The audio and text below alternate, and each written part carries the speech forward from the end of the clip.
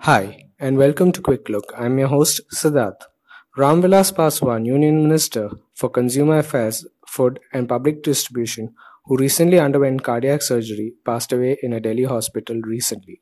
Paswan, who served under a record 5 prime ministers, earlier held the portfolios of Labour, Railways, Communication, and Coal. India looks forward to seeking collective solutions to global challenges, including global recovery from COVID-19 pandemic and reform of multilateral institution as it assumes membership of the UN Security Council next year, said Minister for External Affairs S. Jaishankar speaking at the Quad.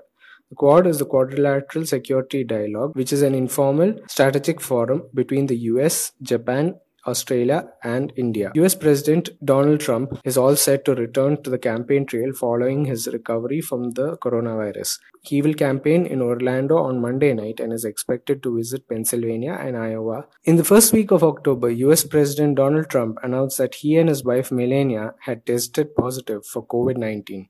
Thank you, and until next time, this is Siddharth signing off.